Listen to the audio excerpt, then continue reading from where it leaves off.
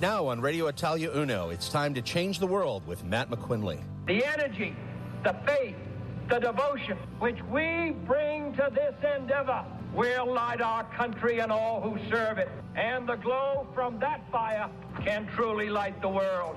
We focus on changing the world for the better by taking personal responsibility, canceling cancel culture, discussing and listening to each other on topics like leadership, cultural trends, business, history, and more.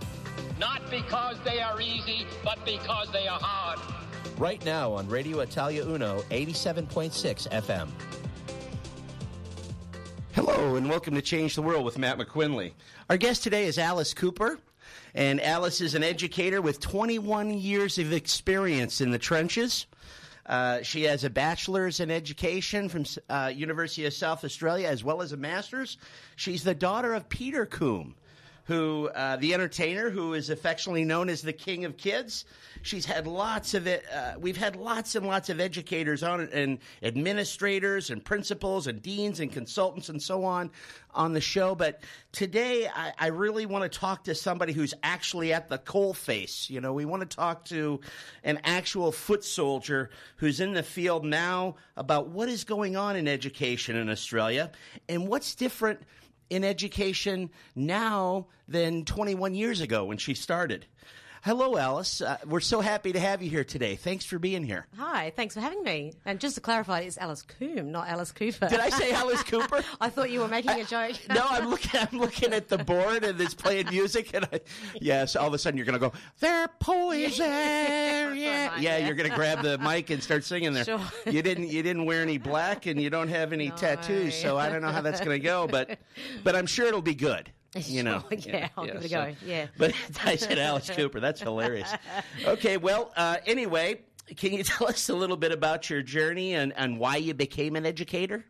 Yeah, well, I think teaching has been in our family. It's a big part of our family. There's actually 4 out of the 6 of us are teachers in our family, and my dad was a teacher. So Peter Coombe, he started out teaching before he went into music and composing and doing what he does now. And so I think I guess I developed that passion from him, you know, loving working with kids and just loving music and entertaining them and teach them the music and like just really enjoying what I can do with kids with the music. So I think, yeah, it rubbed off on me a lot. I think I resisted it for a few years when I was a teenager, and then I came back to it later on and ended up becoming a music teacher. So, yeah. Wow. So you're doing both ends of the spectrum right now as an educator, though. You're working in Linden Primary with young little kids. Yeah. And you're also teaching at university. Yeah, that's right. Got both ends of the spectrum. So I teach predominantly junior primary at Linden Park. They're lovely, 5 to 8-year-olds, and then right up to tertiary students, where I teach the pre-service teachers arts education, so and mostly music. So I'm sort of teaching them behind the scenes of what to do when they get out there teaching music.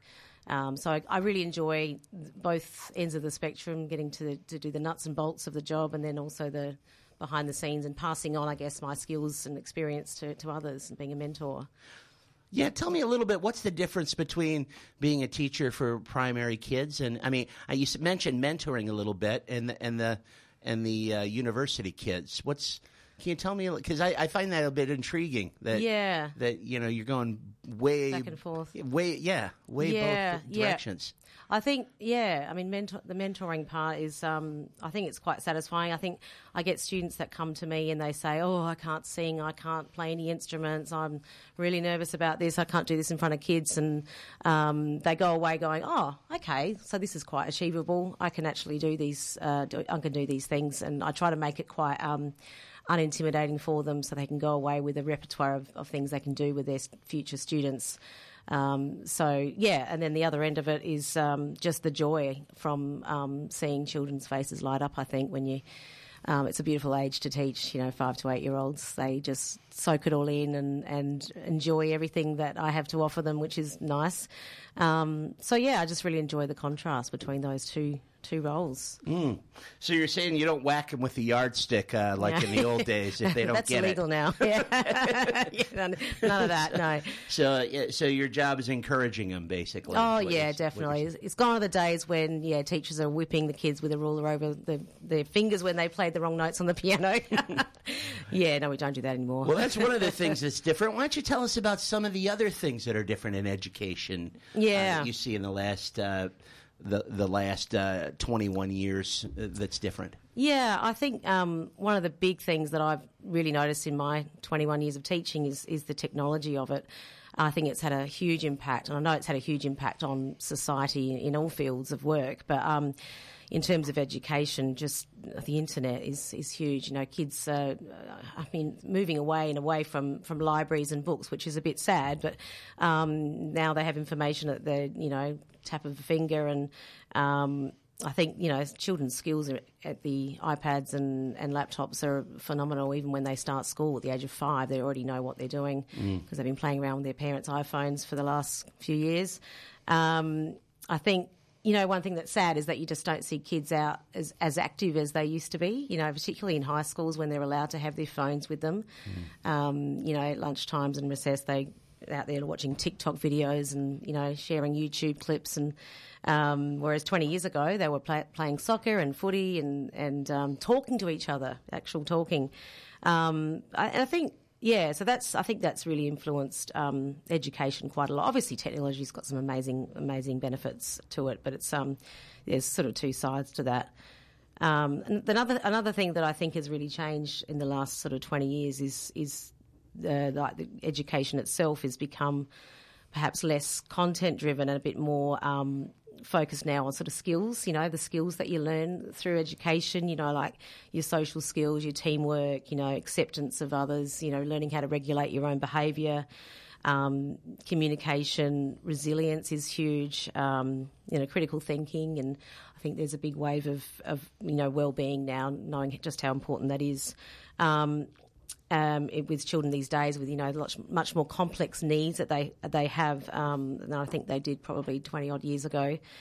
I think also the curriculum itself has become a lot more like inquiry based. It's less like the teacher standing at the front saying, "I'm going to teach you this today," and sort of lecturing, and it's more getting students are much more involved in their own learning. It's a lot more student led than it ever used to be. They come up with their own wonderings and questions, and so Lyndon Park is a international baccalaureate school, so we are accredited to teach the inquiry program through the IB, and it's all very, very much about learning how to problem solve, and rather than saying, well, here's a maths problem, I'm going to tell you how to work it out, and then you can work it out and get the answer. You say, how might you tackle this? What kind of ways, what strategies could you see to tackle this question? So you're getting kids to really problem solve themselves, problem solve how they're going to problem solve the question. So I think that's really changed a lot, and that can be a really positive thing. It sort of gets kids thinking a lot more deeply, I think, than just memorising facts, which is what I remember doing when I was in high school particularly. Just memorising things for exams and things, that was a big focus. So things have changed a lot now. There's a lot more choices, I think, in the subject areas in high school too, when moving up into high school. So things have changed dramatically, I would say, in the last 20 years. And smart boards change your life as well, working with that every day. We can't live without one anymore. When I first used one, I had to get a 12-year-old to teach me how to use it. I saw a cartoon just today that the father's feeding his son, and the caption underneath says, "Now I'm going to teach you how to use a spoon, and after this, you're going to teach me how to use the computer." Sounds like a good deal. So that's interesting. When you talked about this inquiry program, tell us a little bit more about that, how it's structured, and how do you get the kids to engage? Because if you're saying, well, I could see, you're saying, okay, how would you go about solving this problem? And then you hear the sound of crickets. So how do you get the kids engaged? Yeah, well, it normally starts with a like a pre-assessment, where you get kids to write or draw, depending on what age they are, what they might know about a particular topic or theme. And then that gives the teacher quite a good understanding of where they're at. So then you've got a bit of a starting point. And then, they might come up with their own questions that they would like to know and their own wonderings. You have wonder walls and things like that around the classroom just to inspire and encourage thinking and deeper thinking. So it's just, getting away from this is what we're going to learn. I'm going to teach you this whether you like it or not. It's the students have input. And I think it makes them a lot more involved and engaged in their own learning when they've had some say over what they're going to be doing. I mean, there are obviously certain things in the curriculum that they need to know, they need to learn, in maths and, in English and other subjects. But there is they get a lot more like leeway, I guess, than they used to many years ago. So I think that's really changed. And a wonder wall is like if you're going to be talking about the planets or whatever that day, you've got a picture of the solar system on the wall, or is that basically? Is that what a wonder wall is? A kid might wonder things like, how do we know there aren't more planets out there, or how far away is this planet, and that's their questions that they might want to know about, and then the teacher can kind of tap into those and create a program which is including their own interests. And if a child's interested in what their teacher is putting together, they're much more likely to be engaged in what they're learning. So it's a bit more teacher, and teacher is the guide and the facilitator, and the child is really participating in the program themselves. So. Well, I think that's a great point, and I've always felt that.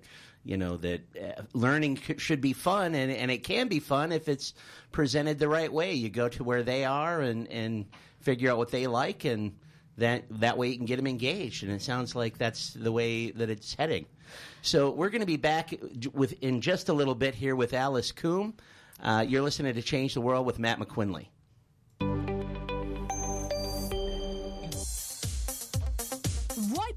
La tua attività? Vuoi aumentare il tuo volume di affari? Non sai a chi rivolgerti? Chiama Radio Italia 1. Il nostro staff commerciale è a disposizione per ogni informazione o preventivo personalizzato. Chiama all'82 12 3177. Radio Italia 1. E anche tu sarai un numero 1. Looking for a new coffee machine for your home or workplace? Look no further than Fine Choice Coffee Solutions, your experts in all things coffee. Why not come in for a chat and a special coffee tasting? You'll find us at 264 Gilbert Street in the city. Mention Radio Italia 1 and you will receive a free 250-gram bag of freshly roasted coffee beans. You can also shop online at www.fccoffee.com.au, where you'll find our large range of premium roasted coffee beans, coffee machines, accessories, hot chocolates, teas, and lots more. I'm Danielle from Fine Choice Coffee Solutions, your one-stop shop for all things caffeine. Ehi Luca, ti ricordi che fra non molto ci sarà la festa del papà? Cara Silvia, lo so. Cosa dobbiamo fare? Ebbene, Radio Italia 1 per l'occasione organizza un pranzo al San Giorgio La Molara. Oh wow, adoro quel club. E cosa c'è nel menù? Antipasto, pasta, petti di pollo mignon, dolce caffè e le bevande sono ottenibili al bar a prezzi modici. Un pranzo veramente delizioso. Sì, è vero, e costa solo $55 per adulti e 30 per bambini, che avranno a disposizione tanti divertimenti. Ah, che bel modo di celebrare la festa del papà domenica 4 settembre al San Giorgio La Molara. Puoi prenotare chiamando all'ufficio di Radio Italia 1 al numero 821 23 177 oppure contattando qualsiasi membro del comitato. Ok, chiamiamo subito e prenotiamo.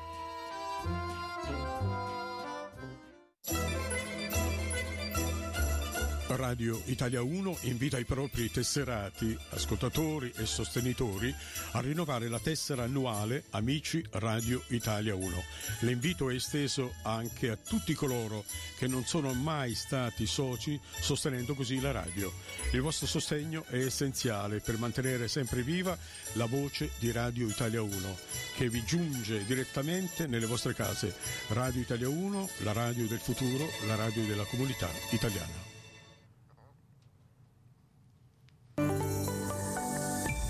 Radio Italia 1. You're listening to Change the World with Matt McQuinley on Radio Italia Uno, 87.6 FM. We're back. We're back with Alice, educator extraordinaire. We were just in the last session talking about some of the ways that she engages students and how education has moved away from rote learning in Australia to more of an inquiry-based program. Would you like to add a little bit more on, expand on that for us a little bit, please? Yeah, well, I was going to say with the inquiry program, it's less about sort of topics and themes and more about concepts. So children will learn, there's like 6 transdisciplinary themes that they learn throughout the year, and they actually learn those throughout the year of reception 1, 2, 3, 4, 5, 6. So they do those transdisciplinary themes every year. They just sort of change, the curriculum changes as they get older, but and it's things like who we are, sharing the planet, how we express ourselves, where we are in place and time, how we organise ourselves, and how the world works. So you can imagine, how we express ourselves is a great one that I can tap into with my music. So, it's very collaborative. So all the teachers will plan together, and the PE teacher and the art teacher and the music and the French teacher will plan together so that we can make sure we're fitting in with what they're doing. It's more sort of concept based rather than content as well. So you can have, say, function could be part of a science topic that you're doing, or it could be part of a music topic. I could be looking at what's the function of notation in music. The function is that it tells us what we need to play, whereas the function of a piece of machinery is to do a job for us. So you can apply that concept to many different areas. So it's just more broad. That's why we call it transdisciplinary. And then the other thing is that we're trying to get children to strive for certain learner profiles, like sort of attributes of a learner. So they might be an inquirer or a communicator, or they're being principled or knowledgeable or courageous or reflective. So they're trying to sort of promote those skills through the learning that they're doing through these themes. So there's quite a lot. When I first started working in the PYP school, the IB school, it's a lot to take on, and I'm still learning so much from it. But it's becoming more and more popular, I would say, across Australia and the world. Well, it sounds to me, and correct me if I'm wrong here, but it sounds to me like what you're saying is educators in Australia now are more focused on they're picking up a lot of extra responsibilities as far as teaching young people morals, it sounds like, almost, and community, where they fit into the community and how they should fit into the community. Yeah. And the bigger questions, So is that accurate? Is there a lot more of that than there was 21 years ago? Because that's what it sounds like. Yeah, I think so. It's sort of getting children to see where they fit in with society and how can they make a difference. Whereas I think, maybe more than 20 years ago, it was school curriculum could seem quite sort of separate from real life in a way. So now it's a lot more connected to real life experiences. Do you think that's because, maybe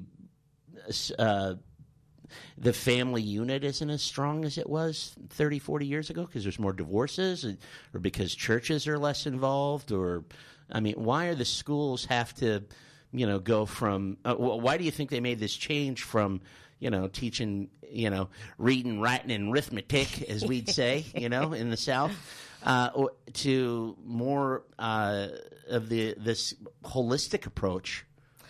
I think the research shows that it's better for their brains to think in a more deep way and to feel it's more relevant to their life. I think it's just the way that society has changed. But we did talk about society has changed a lot, hasn't it? With think about the complexities of students, now compared to it's another thing that's changed. I think there's a lot more social issues and problems at home and complex learning needs that we're dealing with and teachers are dealing with all the time. And I think that's only increased in the last 20 years, and teachers I know they're getting more and more stressed. I see it around me all the time. They're just feeling overworked and, sort of underpaid, and I don't want to complain, but I love my job. But, there is a lot of that sort of low morale going around, and I don't think COVID has helped either. I think that's made, put a lot of strain on the teaching profession as well as many, many professions. But I think, some of those complex needs. There's also a lot of hoops you've got to jump through as a teacher these days. Risk assessments for every single thing that ever happens. If we have a visitor come to our school to present a talk, they've got to have their Working with Children check, and they have to do their responding to abuse and neglect course as well, if they're going to be spending some time with children, because they'll be mandated to report if they notice something that's not right with a child. So I think it makes it harder and harder to be a teacher, really, with the number of bureaucracy that goes on with all of that. Yeah. I want to talk about that, but I want to wind back just a second.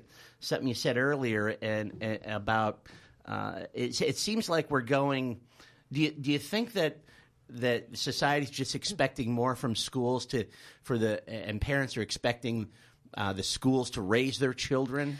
Yeah. And that's why you've got to do all this? Or do you think it's going more towards, the Aristotelian, idea that, the purpose of education is to learn how to think, not necessarily memorize, but think? Yeah.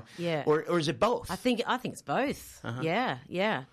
I do think that we're when people are looking for someone for a particular job now, they're looking at somebody who's good at managing people, good at relating to people and communicating and dealing with complex problems. It's not necessarily the content of their job, because they can read up on things at night and catch up on information. But I think it's how they deal with people. That's not an easy skill to just have. So that's where I guess education comes in. What was the first part you said for those choices? Well, I was just saying, is it more like Aristotle? The whole idea of the purpose of education is to teach the kid to think. Yeah, not to necessarily teach him something, but teach them to think for themselves. Teach them to fish rather than fish for them. Yeah, that's right. Yeah. And, getting kids to be curious, I think, is important. They want to know things themselves, and not just because you told them the information. Well, that's key, is to instill the love of learning. Hopefully that lasts their whole life. Well, that's it. It's lifelong. Yeah. And you kind of hinted at this, so let's dig into it a little bit deeper. But teachers seem to be leaving in droves. Yeah. And, there's a lot of challenges they have now. What do you think about that? And is there a way to fix that? I mean, is it that the, I don't want to sound like an old guy, but is it like, these kids today, they don't know how tough it is. They're just being soft. Or is there legitimate things, that you feel should change? Tell us where you're coming from on that one. Yeah, well, I think, kids' issues are more complex. I think, some of the new ways of learning probably causes some, more challenges for teachers. We used to have corporal punishment. I remember in 1981 being hit on the hand with a ruler because I was talking. I never talked again. But you get kids now, and we got your warning, then you got your timeout, and if it gets really bad, they have a little chat with somebody in a different class, and there's just it's like there's no fear anymore for kids. So I think that they play up more than they used to. And I think back on a point you said earlier, like parents are expecting the school to sort of almost bring up their kids rather than, the parents are the primary influences in the end, and the school's the secondary. So, I think parents have high expectations that the teachers are going to sort of manage their child and turn them into a really good person. And it puts a lot of pressure, I think, on teachers. And I feel like, even 30 years ago, parents had a lot more maybe respect for teachers. They'd just, oh yes, whatever you think is the right thing, that's fine. I respect you. I believe what you think.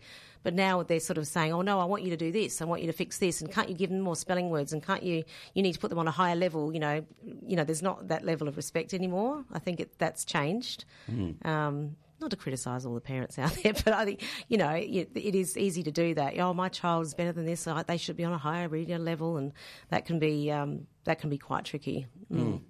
But so you're saying that a lot of the parents are saying, push my kid harder. Oh, yeah. Oh, they want their kid to be pushed, yeah. I mean, we're at a very high-achieving school, I would say. And I think there are other schools that it's different, but this school is all about the high-band kids sort of striving for higher results, and we do very well in NAPLAN and the PAT testing and everything. So, they do have very high expectations.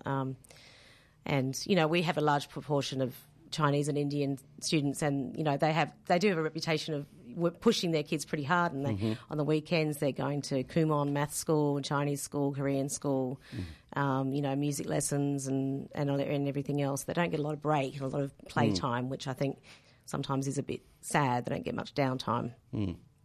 Well, I mean, I could see that obviously they need to be balanced. But it's better than the parents coming in saying, why did you fail my little Johnny? But I don't know. What do you see? So there's not a lot of the engagement that you see with parents is that them wanting teachers to push their kids harder. That's what you're seeing. Yeah, I do see a lot of that. Yeah. Do you think that's happening in other school and more of a I don't want. Linden Park does really, really well in all the testing. Do you think that's the case in more of a quote unquote average school?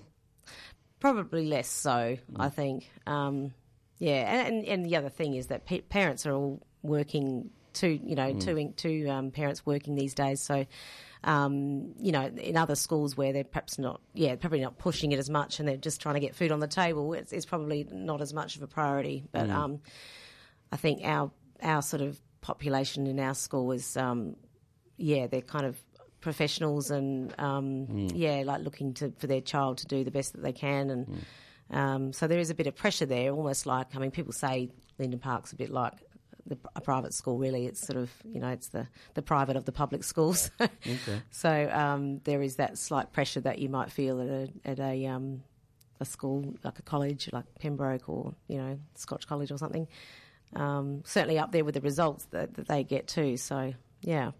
All right. Well, we're gonna take a quick break, but in our next session, we're gonna talk a little bit about your passion, which is music education, and I want to talk a little bit more about the parents' engagement, how they can help teachers do the best for their children. So we'll be right back here in a couple minutes. Gallipo Foods, dal 1983 leader australiano nella vendita di distribuzione di una vasta gamma di generi alimentari, tra i quali il prosciutto Spears, dal gusto unico e delicato al palato. Innovazione, professionalità e forte rapporto con dipendenti, clienti e fornitori fanno di Gallipo Foods uno dei distributori più grandi, rispettati e premiati in tutta Australia. Gallipo Foods, stima, fiducia e qualità.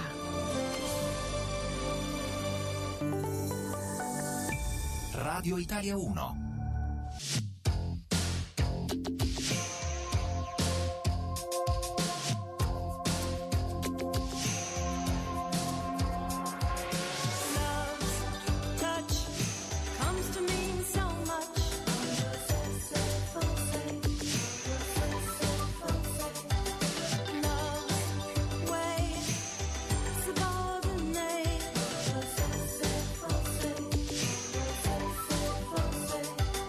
Slipping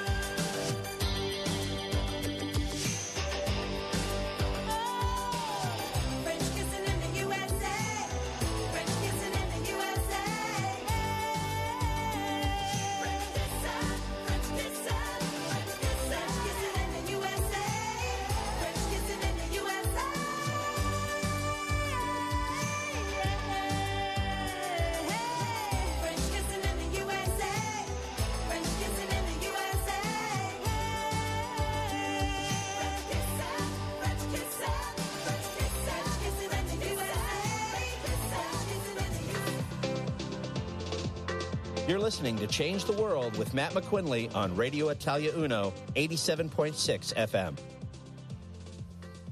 We're back with Alice Coombe. So in the last session, we talked a little bit about some parent engagement there right at the end. Mm-hmm. And I just wanted to get your opinion and feelings on what you would say to parents. Because as a parent myself, I realize it's my responsibility to raise my own child. But I get a little bit intimidated and a little bit nervous because once they go to school, I've only got them for like 2 hours, maybe 3 a day, and then on the weekends. So the influence I have over them, isn't as powerful, or at least in contact hours, as the influence that their peers and their educators have. So, I mean, how do you feel about that? What do you think? What would you say to a parent that worries about that kind of thing? I think, if thinking of supporting children, I think the best way you can support your child as they're going through the school journey is to show interest in their education, and because you're not there all day, and like just asking questions. And if we just say those closed questions like, "How was your day?" they go, "Good." And that's the end of the conversation, as you know, especially with teenagers. In fact, even with 5-year-olds, they can be like that too because they forget. So I think it's just teasing out questions from them. So, if your son says, "Oh, good," you say, "What did you do? Any writing today? Did you draw anything? Did you sing a song?" Like, get specific because kids forget. They forget what they did. It's all a blur. It's a long day for them. So just getting, showing that interest. I think showing time, giving your kids time is one of the best things that you can give them, and just showing that you're interested in their education and showing if you value their education, they're going to value it themselves. So I think that's a really important thing. And asking about their homework without being, prying and trying to do it for them, like I see some parents doing, but just asking them about it and trying to, see if they can do their best that they can do without actually doing it for them. So just showing interest, I think, and giving them time is really important. What do you think the best way for a parent to be involved in as far as supporting a teacher's efforts to educate their child? I think offering to come and help, like being a volunteer, is a great way. I mean, it's great as a parent too. You can come and see a little bit of what it's like in the classroom. Volunteering with readings, the classic, role for helping, or with craft activities, going on excursions, and just showing that you support the children and not just your own child, but the other children in the class and the teacher, and just being a bit of a positive support for the teacher and respecting their opinions too. If they say that the child's not ready for a certain reading level, then you need to sort of go with that, just rather than questioning them all the time about their own sort of knowledge and expertise. I think that becomes quite draining on teachers, I think, when parents do that, when they think, well, I went to school, I was a student, so I know a bit about teaching. I think that's the classic sort of thing that people think because they went to school themselves that they know a little bit about teaching. And it's really quite different on the other side. So, well, I watched Law and Order once, so I'm ready to practice. So you're a lawyer law. then? Yeah. Actually, I could be a lawyer, but I have a conscience, so that helps me back. But maybe I could get rid of it someday. I've done my first aid certificate a few times. I could probably be a doctor, couldn't I? Of course. I know that one of your passions, Alice, is music, and I read years and years and years ago that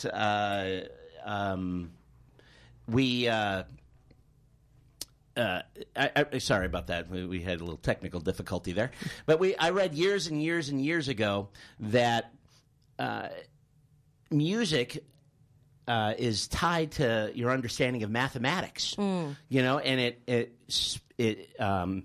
fires different parts of your brain. That helps you become a better problem solver. There's all these additional benefits of a musical education rather than obviously just singing. If you're not going to become a professional singer, it doesn't matter. You're still gaining a benefit. Can you talk a little bit about that? Yeah, I mean the benefits of music have been known for a while, and I think it's just sort of slow to catch on in the education system in a more formal way in Australia. I think, other countries are doing it so well. Like, we always hear about Finland and their education system, and they're amazing. But in Australia, we're still lagging behind a little bit. We've got our all of our research that's been done, and I've done a bit of work with Dr. Anita Collins, who's a professor, a teacher, a researcher and a writer, and she founded Bigger Better Brains, which looks at the connections between music education and increasing your brain and developing your brain. So it's been known to actually enhance your brain function, to improve your concentration, your memory. MRIs have actually shown that when a child or an adult is doing a musical task, it's activating all 4 lobes of your brain, which is, there aren't many activities that you could really say are doing that. They might, activate 3, but not the full 4. So, it's definitely not something for just the talented. It's or those that dream of becoming a professional musician. It's really more about the process and what you gain from the process of learning music. Things like self-confidence, self-discipline. A child has to practice an instrument every day. That takes a lot of discipline to do that. I mean, I know from years of nagging my children to do their piano practice, it's not easy. There's skills such as teamwork, working in a group, working in an ensemble with an orchestra or a choir. They've got to learn how to work with other people and how to develop tolerance and acceptance. And like you mentioned about maths, that's a known connection that the patterns in maths are quite related to the patterns in music. With the notes, you've got, your time signatures, your 4/4 time, your 3/4 time. You've got to have a certain number of beats in each bar, and it has to add up mathematically. So there's a lot of patterning in music. And when you say, we've got a verse, chorus, verse in most modern songs these days, there's a pattern there. So there's all these correlations between the maths and the music. And I think one of the really nice things about music too is, apart from all the brain stuff, is just what it does for your well-being. We all know that we feel a bit down sometimes. We put on a song and it can cheer us up, or it can remind us of a happier memory, and it's something that we might do to calm ourselves down or to get ourselves pumped up when we're going out. It has a huge impact on our lives. It's all around us, as you would know, Matt. That it's an incredible thing. I like being at the beginning of a child's life when you're just setting them up for a lifelong love of music and exposing them to lots of different genres so they can work out what their interest is, what their musical style is that they relate to. Yeah. That's wonderful. I tell you, that's some powerful stuff, and you can feel and hear the passion in your voice talking about it. And we're really lucky to have people like you looking out for our kids. I personally appreciate it. Thank you. And the work you do. Yeah. We're going to take another quick break, and we're going to be right back here with Alice in just a few moments. Our independence is everything. Brazier Mobility has been creating independence for people for over 30 years.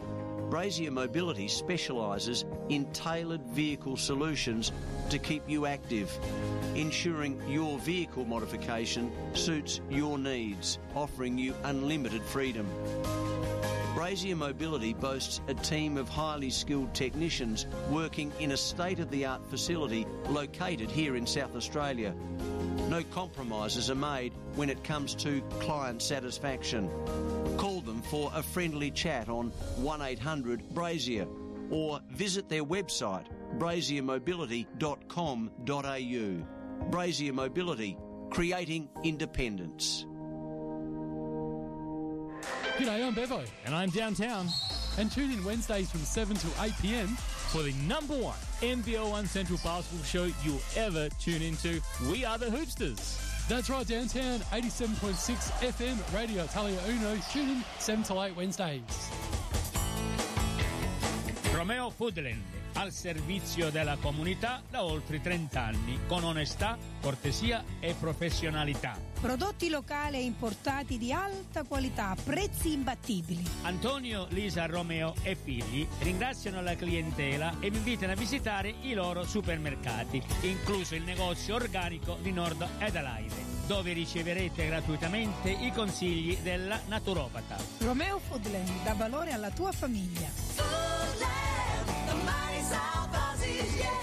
Specio, pasta Mannucci in diversi formati, 500 grammi, $1,19. Tonno Sole Mare, 185 grammi, $2,49. Passata di pomodoro Siena, pelati 8 tubetti, 400 grammi, 89 centesimi. Formaggio Trinacria, pecorino o parmigiano, $16,99 al chilo. Pane affettato Perri, 800 grammi, $2,99. La Romeo Foodland Study, Croydon, Rosswater, Campbelltown, Salisbury East, Maggiu, Rostrevor, Eccleston, Lockleys, Moison Light, and Port Adelaide.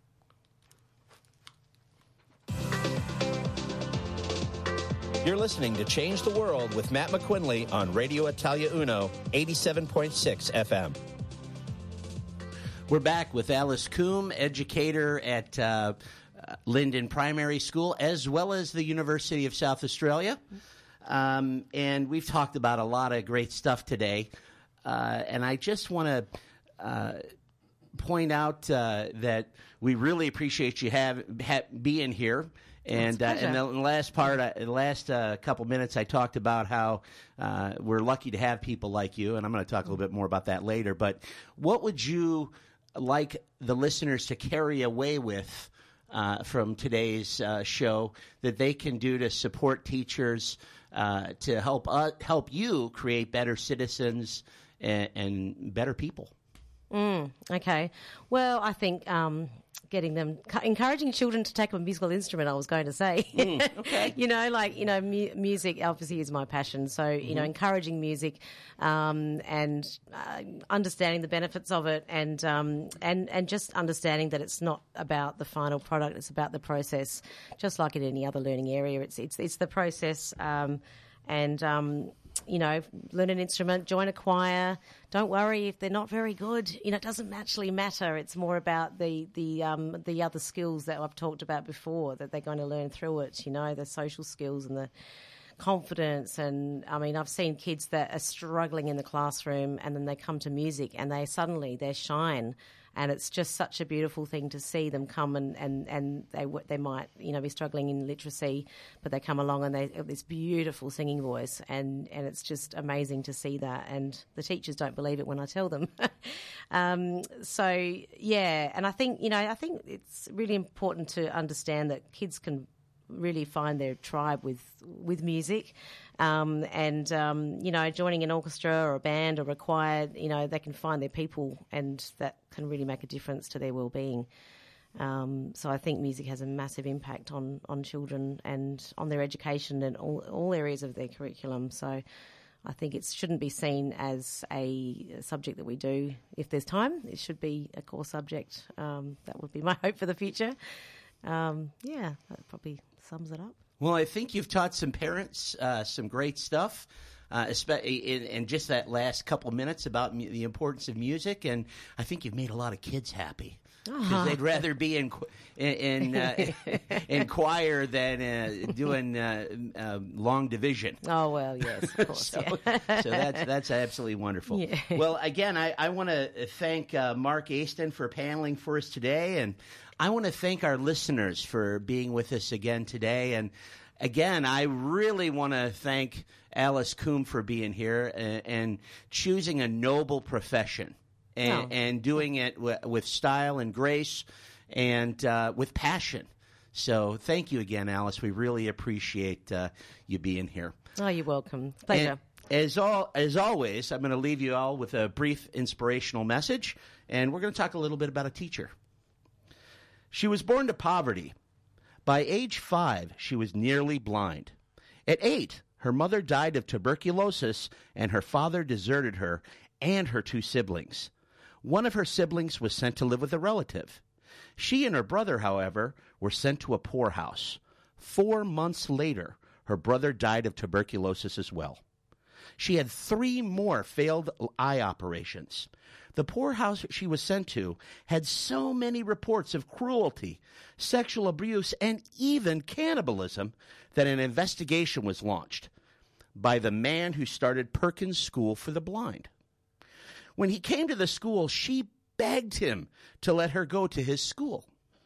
He let her in. She didn't fit in. Regardless, she graduated, first in her class. She learned finger speaking and had several more eye operations to improve her vision. Upon graduation, she became a tutor for a 7-year-old girl who had lost her sight and hearing at 19 months. The child was undisciplined and had no way to communicate. After months and months of effort, there was no progress at all in communicating with the child. Eventually, a breakthrough. Later, the child, Helen Keller, became the first deaf-blind person to receive a bachelor's degree. At 22, Helen Keller wrote her autobiography. 140 years later, it is still in print in over 50 languages. She wrote 13 more books and also founded HKI, which combats blindness in 22 countries. Helen co-founded the ACLU and was an early backer of the NAACP. Helen and her teacher, Anne Sullivan, were involved in women's suffrage, labor rights, disability rights, and promoted world peace. Helen was awarded the highest civilian honors available in Brazil, the Philippines, Japan, Lebanon, and the United States. She was nominated multiple times for the Nobel Prize. Many universities, like Harvard, gave them both honorary degrees. They befriended presidents, first ladies like Eleanor Roosevelt, actors like Charlie Chaplin, and authors like Mark Twain, who called Anne Sullivan the miracle worker. They teach us that it doesn't matter where you start out, it's where you end up that matters. Would anybody truly believe that Anne Sullivan, a poor, blind orphan girl, would go on to directly and indirectly inspire millions as well as help millions more through her activism? Would anyone really believe that decades before women could even vote, that a blind and deaf 7-year-old girl named Helen, who could not behave or even communicate, would later be found to have the same IQ as Albert Einstein? We also learn to ask for what we want without fear. What if Anne, as a young child, hadn't begged to be educated? Both she and Helen Keller would lie in obscure graves, and all their contributions would have been lost. We are also reminded that one person can make a big difference in someone else's life, and that person can go on and make a big difference in other lives. Finally, we are reminded that there are 2 kinds of people in the world. One who will give up on themselves, and then there's the kind who do believe in themselves and others, who will try even if they and others think all is lost, and will not give up on what they think is best for themselves and for their fellow man. The question is, as always, which one are you?